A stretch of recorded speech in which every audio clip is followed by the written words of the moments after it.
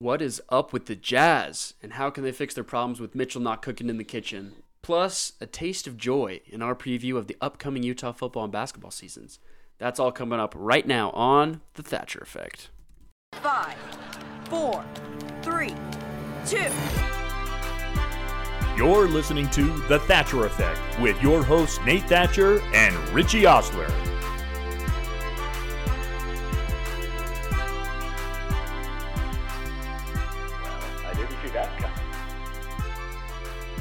All right, sweet. Let's get right into it. We are recording this just fresh off a Jazz loss, so we're gonna have a lot of topics to talk about, a lot of feelings to get off our chest. We're gonna start off, as always, with some general NBA news, though, to kind of take our minds off of what just happened. We're gonna start off on a team that's right on the Jazz's tail, and I think it's gonna be a crucial game on Friday when the Jazz go up against the Phoenix Suns. They have been doing really well, and Monty Williams, he's climbing up in his case for Coach of the Year. Today, Chris Paul had a crazy shot to end the Knicks' winning streak. It just seems like everything seems to be leaning in the Suns' way.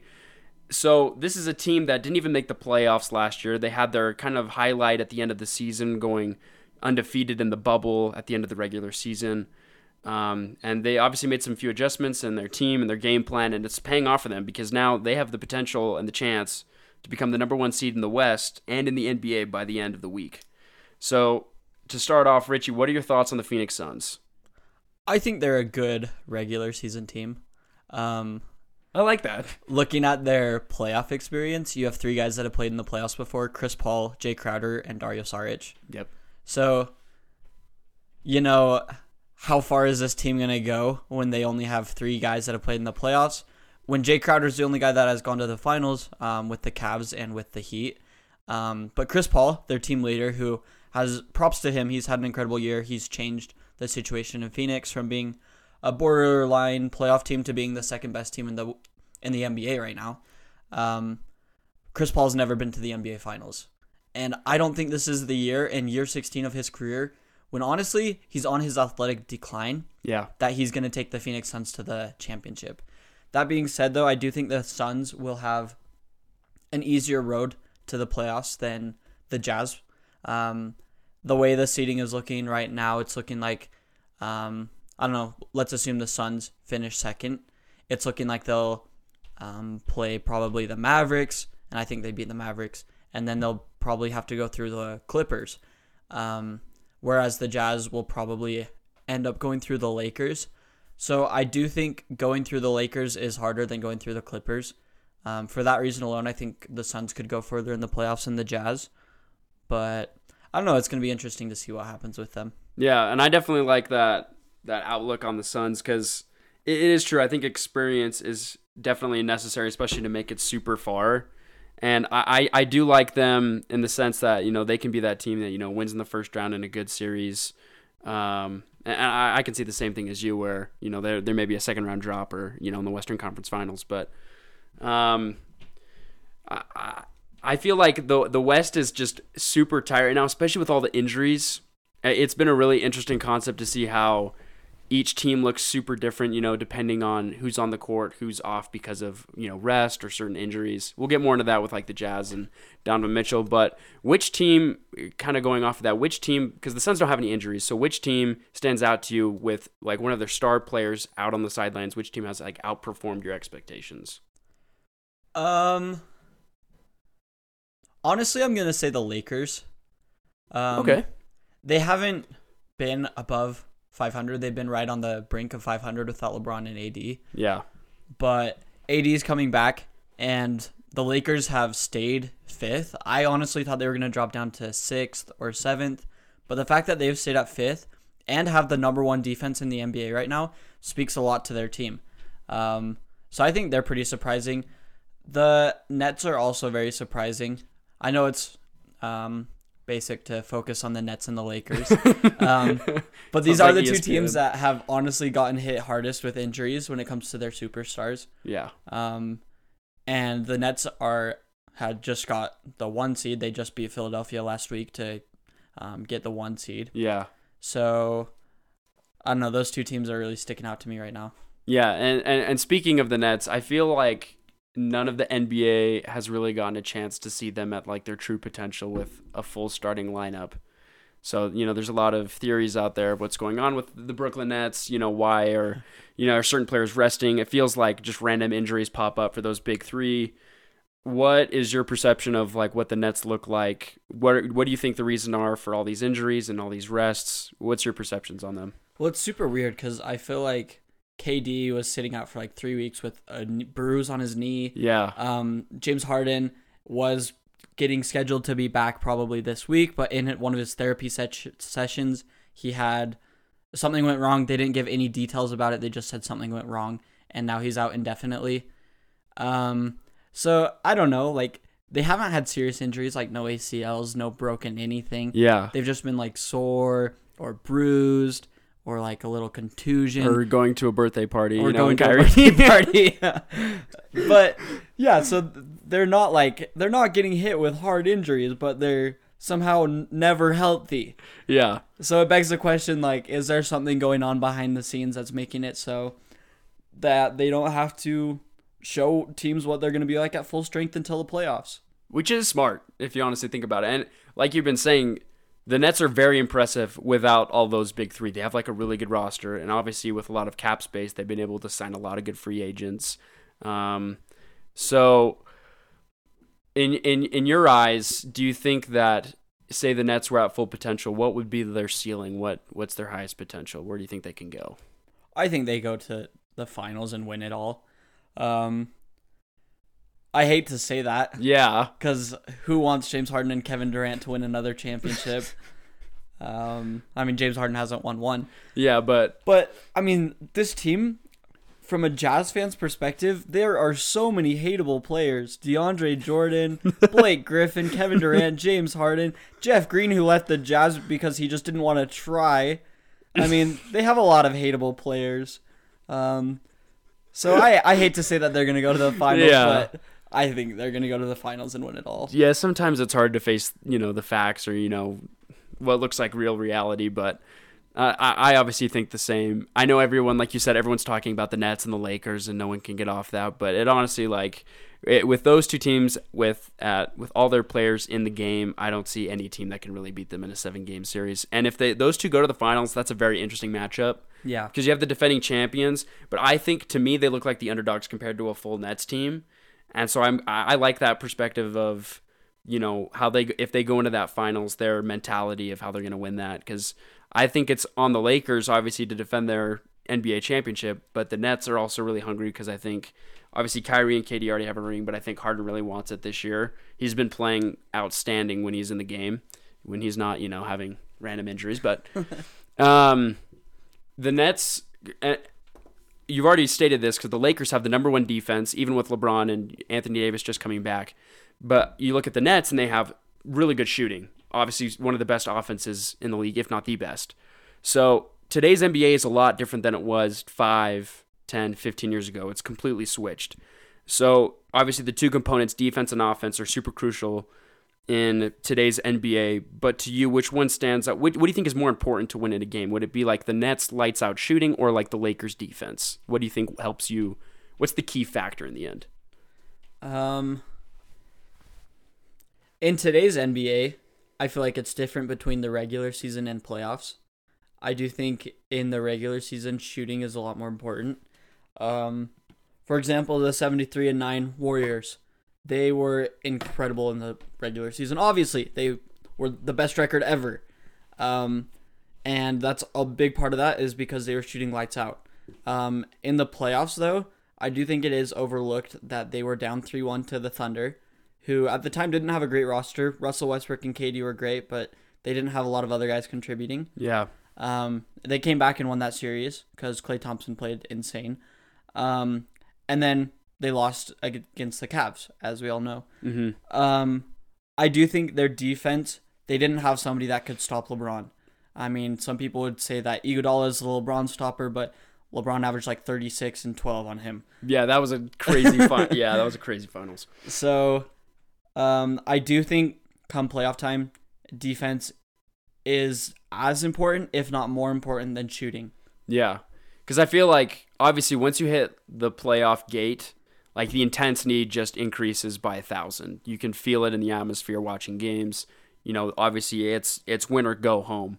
And so I agree with you on that. In my personal opinion, I think with today's like high-powered offense, I think defense becomes that much more important to stop it.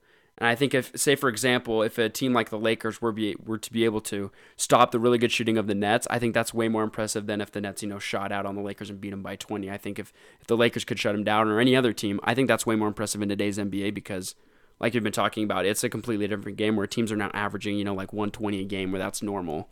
Where you go back, 10, 15 years and it was back in the 90s and 80 points at the end of the game. So very different game. Very different game. And speaking of different games, the Jazz look a little different than, what they look like at the beginning of the season when, we're talking about, whoa, these guys are the best. These guys are never going to lose. You have that mentality as a Jazz fan. And now you're getting a little bit of I wouldn't say a slap in the face, but more like a kick in the crotch. You got 2 straight back-to-back losses to the Timberwolves.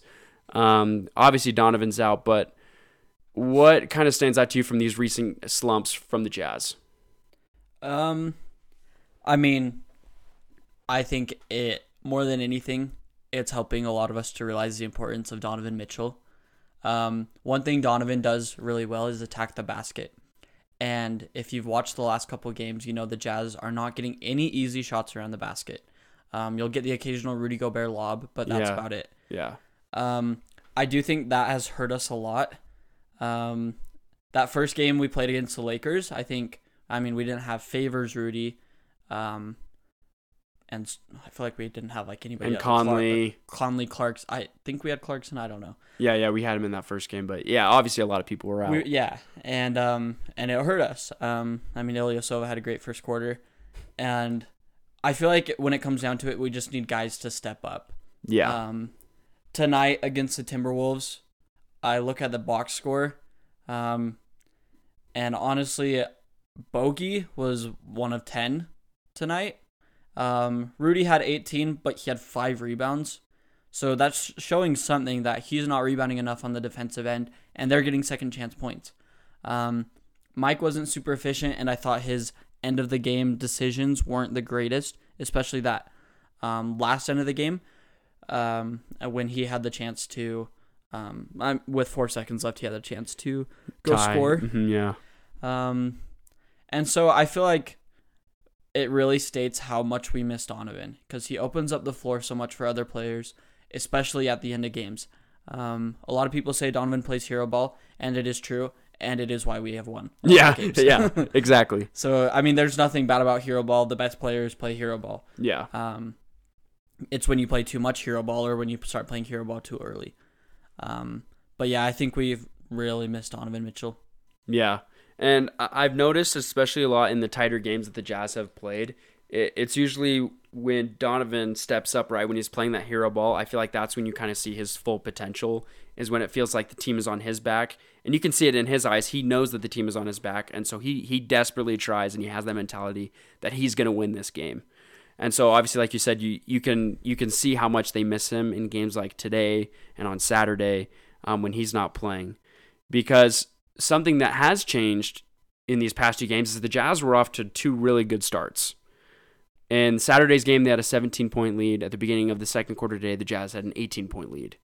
And you see how quickly it just diminishes. And I think, again, like you said, not a lot of paint shots driving inside, which causes a lot. The Jazz love shooting threes, which is great. But, of course, not every game is going to be where you're shooting, making 25 of them. Like, that's insane.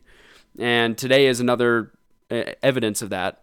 And so I think it's true that you do really have to get back to the basics. And I think Gobert is a really big factor that they can also not only use on defense, but on offense.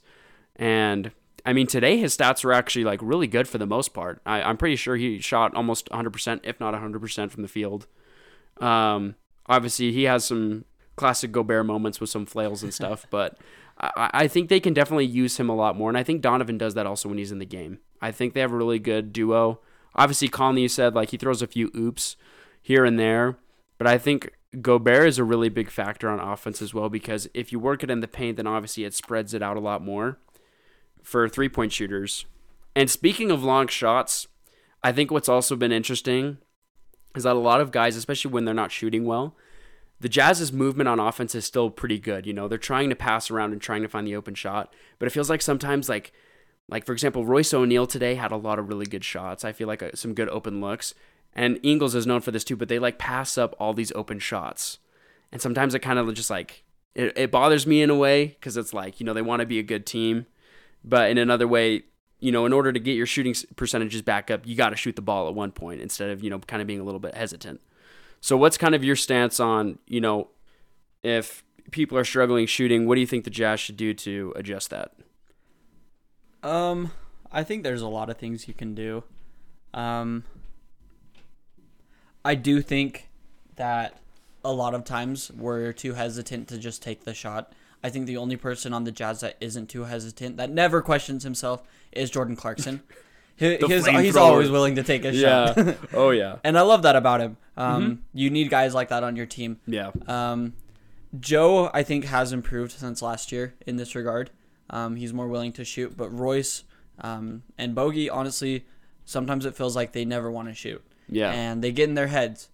And, I mean, I don't know what to tell a guy that probably shoots like 1,000 shots a day, that is shooting threes every single day. I mean, he's getting in his own head. Yeah. Yeah. So, I mean, I feel like at that point, you kind of have to figure out how to contribute in other ways. And something that Royce has done recently that I've liked a lot is he's been driving to the basket. He did it against the Lakers and he did it against the Rockets. He didn't do it too much against the Timberwolves. But when he was doing that, it kind of helped him settle into other parts of his game. So, I mean, if you're having an off shooting night, you can find other ways to be effective. And it's all about every player finding their best way to be effective. I also think Bogey has done a great job of that this year. Yeah. Excluding tonight, he's been great at attacking the basket, getting to the foul line, and from that, he's able to open up his game. Players start guarding him looser. They don't want him to get to the basket, and so he has more time to shoot his threes. Yeah. And I think that really helps the player. Yeah, and I like that they've been able to kind of mold their game into what they need to do in each situation. And I also like, especially in the month of April, Bogey's had a really good month. I think he's averaging like 19 or 20 points in the month of April, especially, you know, with these last few games, the absence of Donovan Mitchell.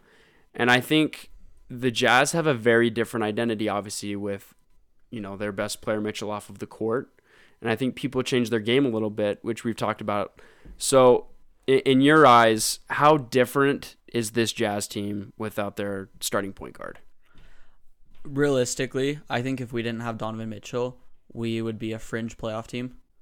I absolutely agree with that. And I think it's the same case with Rudy Gobert and the same case with Mike Conley. That's what makes this team great is you have all these guys that you could make a case like if the Jazz didn't have that guy, they would not be in the same position. Yeah. And that's why this team is so well built. But I do think it hurts us to not have Donovan Mitchell. I don't think this team would be really good, especially in close game situations. We really struggle in close game situations. And Donovan Mitchell gives us a lot of identity. But he also gives us a lot of identity when we're starting to give up. When we score, I don't know, how many points did we score in the second quarter? It was horrendous tonight. It's like 15 or something like that. Yeah, 14. It was horrible on horrible shooting. Yeah. And I think that's where Donovan helps a lot because Donovan's the type of guy that can go give you a bucket whenever you need it. And not having him tonight really sucked because we get into those lulls where we're not able to score. And sometimes when Donovan's not able to score, he does exactly what I was telling. He finds other ways to be effective in the game. He drives and makes a great pass, does stuff like that opens up the game, and then he's able to score later in the game. Yeah, and I feel like I absolutely agree with that because we've obviously seen a few of those games this year when Donovan's obviously not hitting shots. But the thing that I like is he finds other elements of his game that he knows will work. And I think that's crucial for all of these other Jazz players is, you know, obviously when something's not going right for you, then you can find other elements of your game that you can step up for what's missing. Tonight, I know your favorite player, George Niang, I was like, I swear, if Niang's going to be the savior of this game, if you told me that was going to happen against the Timberwolves a month ago, I would have thought you were nuts. But in one aspect, I think he's become, his game, he's become a lot more comfortable in his shooting. And obviously you've seen that. I think he's almost nearing 50% from three now. I think he was at like 47% before this game. Oh, wow.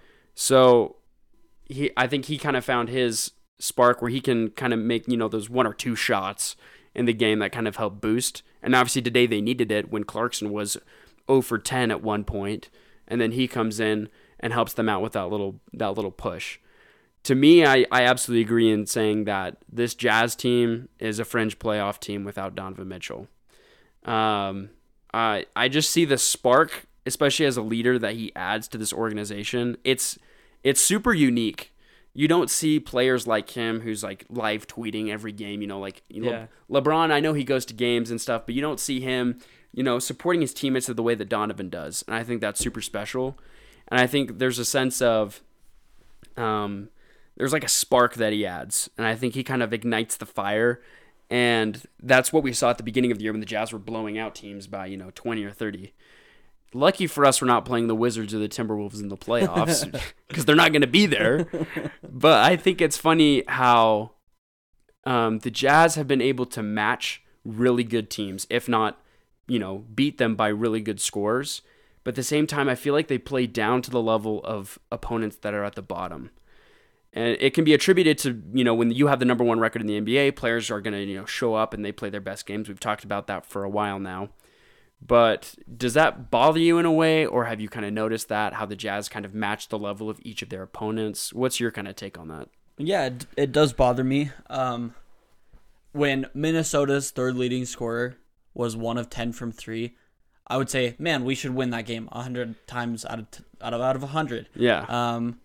But I feel like a lot of our guys kind of get in their heads, and tonight we came out great. But then I feel like we got too cocky and we started to let up. We stopped doing simple things, simple reads on defense, simple plays on offense that we failed to execute. And I feel like that hurts us a lot down the stretch, because really basketball is all about the little things, and it's about the little things that you keep doing throughout the game. And you have to be consistent at those things. That's what makes certain players so great. That's what makes certain teams so great. And I feel like we really let up tonight, and that's why we lost. Yeah, I absolutely agree with that. So looking back at this last week, were there any players on the Jazz that kind of like stood out to you, or maybe had some good plays that kind of caught your attention? I know I was bagging on Mike Conley earlier, but he has been great the last couple of games. I think in his last 5 games, excluding tonight, he had over 50 assists. Yeah. And that's great. And tonight he had 26 points, 7 assists, and 9 rebounds on 10 of 19 shooting, so over 50%. So he's doing what we needed him to do. I do think Mike has been one of our most consistent players this season. He's had a couple of games that were rough, but I feel like we were still able to win those games, and I feel like he's really showed up these last couple of games. So he really sticks out to me. I also really liked Ilyasova's contribution today. Yeah. Ilyasova doesn't get a lot of minutes on the Jazz. Today we didn't go with the usual Oni minutes. We played Forrest for 2 minutes and Ilyasova for 11 minutes. Mm-hmm. And Ilyasova went in and hit 2 threes, had 8 points, which is great. And he was +1 in the game. So I think that speaks a lot to how deep this team can be, actually. Yeah. But at the same time, like, I still feel like we're playing down to our competition. Yeah. And obviously we saw what Ilyasova can do against that first game, the Lakers. Obviously he's got some foul trouble. He loves to take those charges. It's not like college basketball that we saw with the Utes, where I feel like college basketball they call like every charge. Oh, yeah.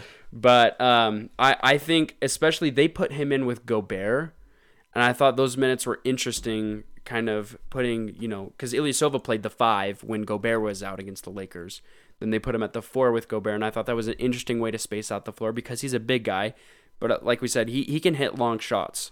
And I think Quinn is slowly trying to incorporate him into the organization so that come playoff time, I think they can be that deep bench team where now you have some really good players. We were talking about they're on the fringe of, being 8 guys deep, 9 guys deep. And I think, they can get there with Ilyasova.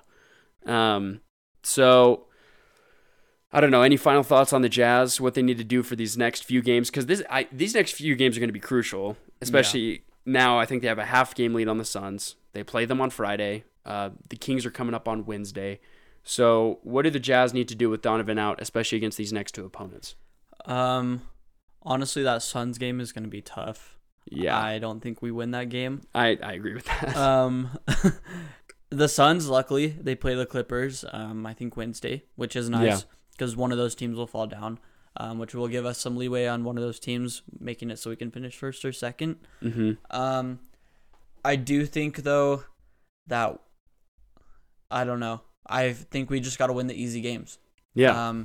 I mean, looking at the rest of our schedule, we looked at this last time. We had the Suns, the Nuggets, and the Trailblazers. And we were like, okay, those might be the three teams we might maybe lose to. Honestly, I'd take the Trailblazers off there right now. The Suns and the Nuggets. I think maybe we lose to those teams. But I honestly think we can still beat the Nuggets if Donovan's playing. Yeah. So really, like, we just got to win the easy games. We can't lose 2 in a row to Minnesota, who's second to last in the NBA. Man, that's been rough. We can't lose to a LeBron-less Lakers. And, I mean, we play some easy teams at the end of our schedule. We have some easy matchups, and this should give us some time to rest. Ultimately, the goal for the Jazz isn't to finish number 1. It's to win a championship. Yeah. But I do think it is important where you are lined up in the playoffs. Exactly. If you have the home court advantage and you play like the Jazz have played at home all season and win pretty much every game at home, you're going to win the playoffs. That's just how the math works. So I just recommend that they stay in the 1 seed. Yeah, I absolutely agree. And I thought this past week, that's why the Timberwolves games also just sucked, was because the Suns were on a road game in the East, and I felt like they were playing really good opponents. They played the Bucks, the Sixers, the Nets. Today they played the Knicks. And they showed up for the most part. You know, they did their thing. And I thought, well, that's nice because, you know, maybe they can drop a few in the Jazz. You know, we can beat the Timberwolves 2 games in a row. You know, we've got the Rockets, you know, the Kings. But now, especially those 2 games were a lot more crucial than I feel a lot of people are taking it out to be. And I know you don't give up on the Jazz right now. Like, that's just dumb. Like you've been saying, it's not all about seeding. It's all about the playoffs. But again, that seeding is very important. And I think, like you've been saying, the Jazz at home are a completely different team than on the road, I believe. And I think we've seen that. And I think with fans there, it can be a completely different atmosphere. I'm not sure how they're going to control that with, obviously, California can't have anyone. Right? I guess they're starting to slowly get a few fans back in. But I think that's a really big advantage come playoff time. Let's switch it over. I know this is like a long time away from college football season, but last podcast we were able to go to the Utah Utes spring football game, which was nice. I liked it. It was great. We got to go back to Rice Eccles, and just, you know, be in that environment again. I thought it was awesome, and especially coming off of that season during COVID, just a lot of ups and downs. But looking into this next season, I don't want to sound like a BYU fan, but I have a lot of high hopes for this team. I know BYU expects, you know, to go to the playoff every year with their, you know, Heisman quarterback. But what did you get away from the spring game that we watched a few weeks ago? My biggest take is we have a quarterback. Yeah. Which is great because we weren't here for Tyler Huntley's best years. So we didn't really see a lot of great quarterback. Yeah. Mm-hmm. But Charlie Brewer is legit. Did he have a single missed throw? Nope. That's right. He was perfect. He played perfect. And he made our receivers look better. And I think that is the true sign of a good quarterback. You know, guys who were getting some reps last year, but what's his name? I'm trying to think of. I think it's Vele. Yeah, Devin Vele. Yeah, and he made Devin Vele look really good. And I think that shows that you have a good quarterback. Yeah. To have a redshirt freshman playing really good. Yeah, I thought the same thing because it was ironic. I went to the Utah-Washington game right before I left on a mission, and we lost that, I think, 21-7. And I was like, I'm so glad to leave this crappy offense behind me. I'm like, oh, I don't have to think about it. And then I think Utah went at like 9-0 after that, and they were scoring like 40 points a game. So yeah, like you said, we didn't get to see the Tyler Huntley. Obviously, Utah's kind of like running back you. They have a lot of good running backs, and I'll talk about that as well. But I absolutely agree. Charlie Brewer is something different, and I saw that when he said he was coming to Utah. I checked out his highlights, and a really big difference, especially from last year with Bentley, was the deep ball. I just saw a difference. I felt like last year when Bentley threw a deep ball, it was like a fly 500, where he set a point average and then threw it up to both the defense and the offense. And I was like, oh my gosh, I can't. He'd throw the ball and it went off my TV screen and I couldn't see it for 5 seconds. I was like, where's it going to land? Where's it going to land? But Charlie Brewer has a very accurate deep throw. And I saw that in his highlights at Baylor. I think they went to the Sugar Bowl the same year that Utah had their breakout season in 2019. I think you're right. And he got injured, right at the end, so it's questionable whether if he was in, they would have gone to the playoffs as well. But I absolutely agree with you. I think looking into the far future, and I don't want to look too far ahead, but I think Brewer's a really good starter for this year, especially coming in as a senior, fifth-year senior. I think he's a fifth-year senior, right? Yeah. I think so, yeah.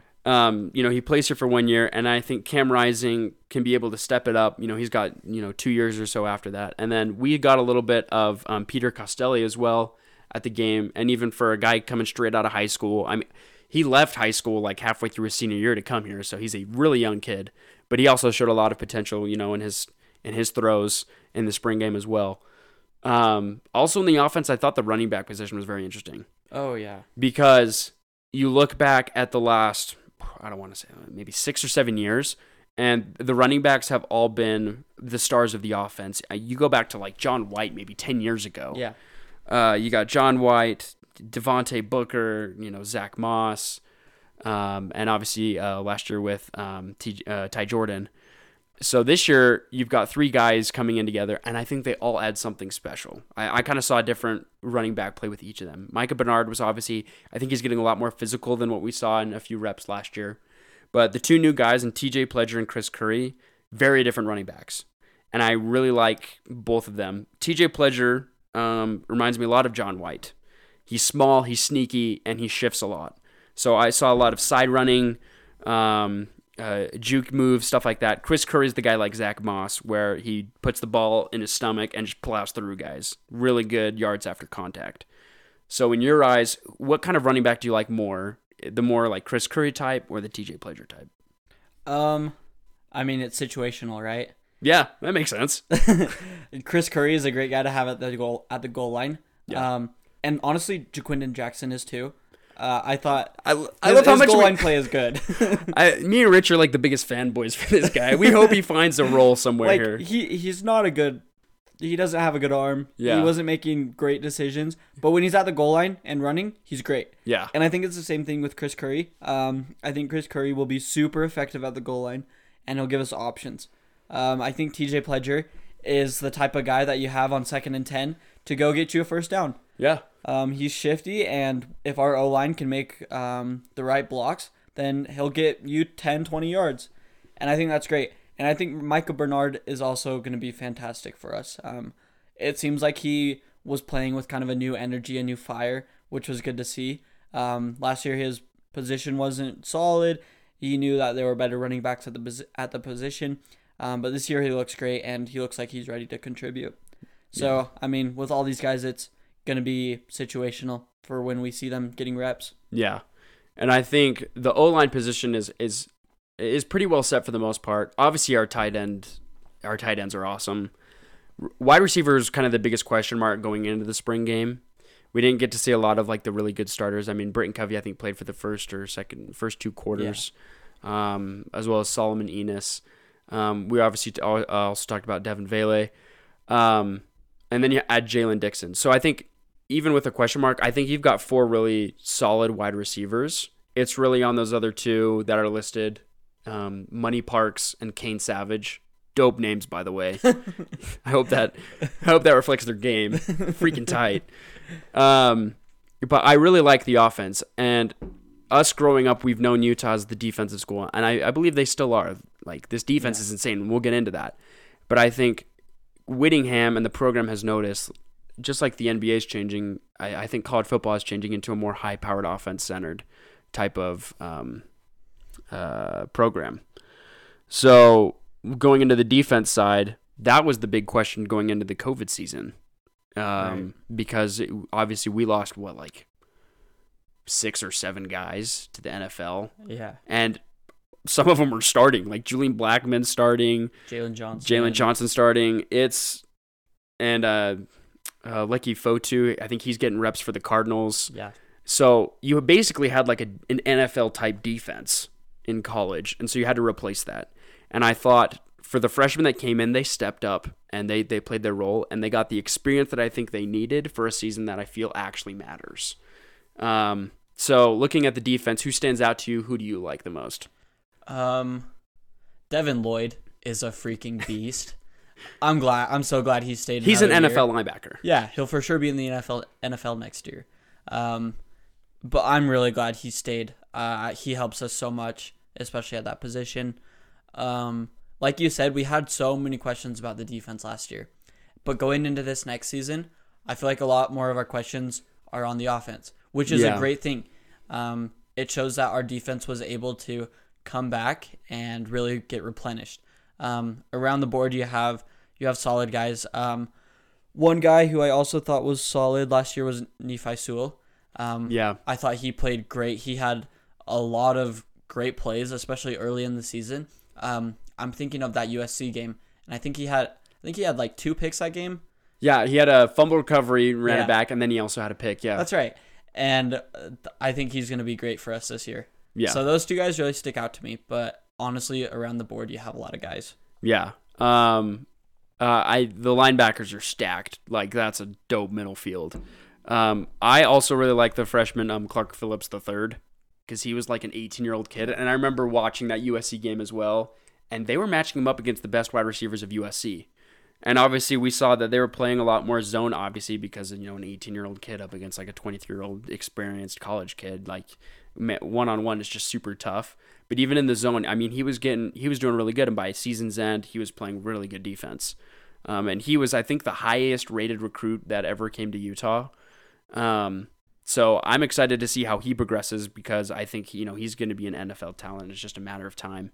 So I think the backfield is going to be really interesting to watch as well, because I think up front, those are some big dudes. Like you said, Devin Lloyd, he's outright stated, like, he had a really good shot at going to the NFL this year. I think he would have been like a 2nd or 3rd round pick, he said. But the main reason they've all come back is because they thoroughly believe they can win a championship this year, like a Pac-12 championship. And then, obviously going to special teams. Jaden Redding, I think, had a really good season as a kicker last year. And we've got a new punter this year. I think he played the last 2 games of last season. But all around the board, I think this is a good team. Again, I don't want to sound over optimistic, but I think they can be really good this upcoming season. Also in Utes news, we've had an overload of Utah men's basketball this past month or so, with the new staff coming in and new players, which is adding an energy to the program that I've actually liked. I think it's, we've talked about that clean slate they wanted to create, and I think they've got that with this new coaching staff and with players coming in. So we've got some Utah State guys, a lot of Utah State coaches, as well as some players coming to the program, as well as some other junior college transfers.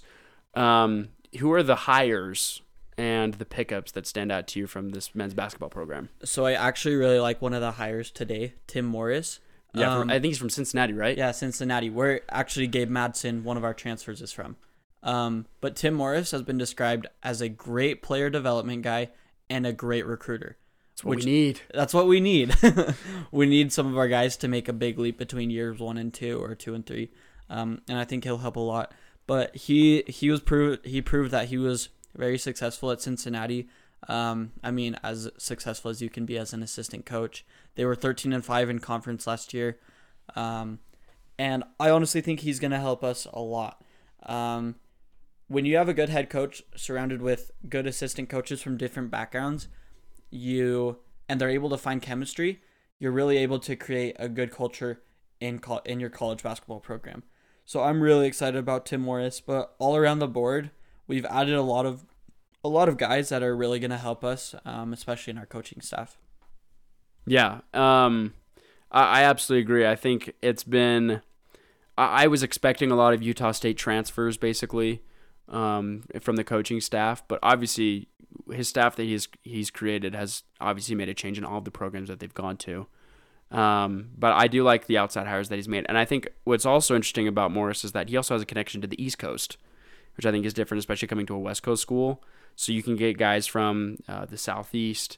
But I think he also has a connection to Wasatch Academy and stuff, which are players that we have lost to, other in-state schools. I'm not going to name names. What, to me, though, I think the players... Like we already talked about Gabe Matson, but one kind of stands out to me, and that was David Jenkins Jr. from UNLV. I think he's a senior or junior. Yeah, he's a senior. He's a senior. Super athletic guy. We've been talking about that, at the end of the basketball season. That's what the Utes needed was athleticism, because as good as talent is, there was a blatant difference compared to other conference teams, especially teams like USC, Oregon, where their guys are, even though they're not like as highly touted, you can just see the athleticism makes a complete difference on the floor. And David Jenkins Jr. adds that. Plus, his shooting was actually pretty, if not really good last season. Yeah. High 40% from three-point land. I think he was averaging like 18 or 19 points a game. Solid stats. I think he's a solid addition. And like we were talking about, the junior college transfers are needed, especially for a new slate, because you need that experience. Like you've been saying, I feel like time and time again, the men's basketball program we have new guys that have a lot of good talent and, a long ways to go. And I feel like every season's like, oh, the Utes are the young team. The Utes are the young team. And I feel like finally, when you get these junior college transfers, it's a different story where, yeah, you still have those young guys, but now you can add these older guys who have a lot more experience that can add that to this new program. I think of, in like the 2017-18 season, you had like Justin Bibbins, who was a junior college transfer. David Collette, junior college transfer. Tyler Rawson, junior college transfer. Yeah. And they were our top players, and they all came from junior colleges. And so I think in order for this Utah program to get up and running, that's what's needed. So, like we said before, there's also Utah State guys coming over. So what players that Coach Smith has picked up, which one stands out to you from the player side? So you have Rolly Worster. What a name. Pronouncing that right. Yeah. And Marco Anthony. Yeah. And out of the two, Marco Anthony stands out a little bit more to me. Mm-hmm. Marco Anthony, he's a great size, 6'5", 220 pounds. So that kind of, I don't know, that helps with our athleticism a bit. Yeah. His stats won't really jump out to you from the last season. But one thing I do like that he adds is continuity to Craig Smith's program. He'll be able to come in, he'll know the system, he'll know what Craig Smith wants to do, and that will help other guys know what Craig Smith wants to do too. Yeah. So I think that helps a lot. But honestly, looking at those two guys, neither of them are like standout transfers. Neither of them are 20 points per game guys. Yeah. But they're both guys that are going to help you. I don't know if Worster will be a rotation guy. I'm assuming Marco Anthony will be. He's a senior, and he was a big rotation guy last year for Utah State. So I imagine he inserts himself in there. But yeah, it's gonna be interesting to see. Yeah, I'm excited. Sorry we had to start off on such a depressing note with the Jazz in today's episode, but I think especially in the Utes category, there's a lot to look forward to in these next few seasons. So I don't know, I'm kind of excited. And with the Jazz, playing some really crucial games, I think next week's episode is going to be even more exciting. So make sure to tune in on Apple Podcasts and Spotify, and follow us on Instagram at Thatcher Effect Podcast. It's been so nice to have you guys here with us. We'll catch you next week on the Thatcher Effect.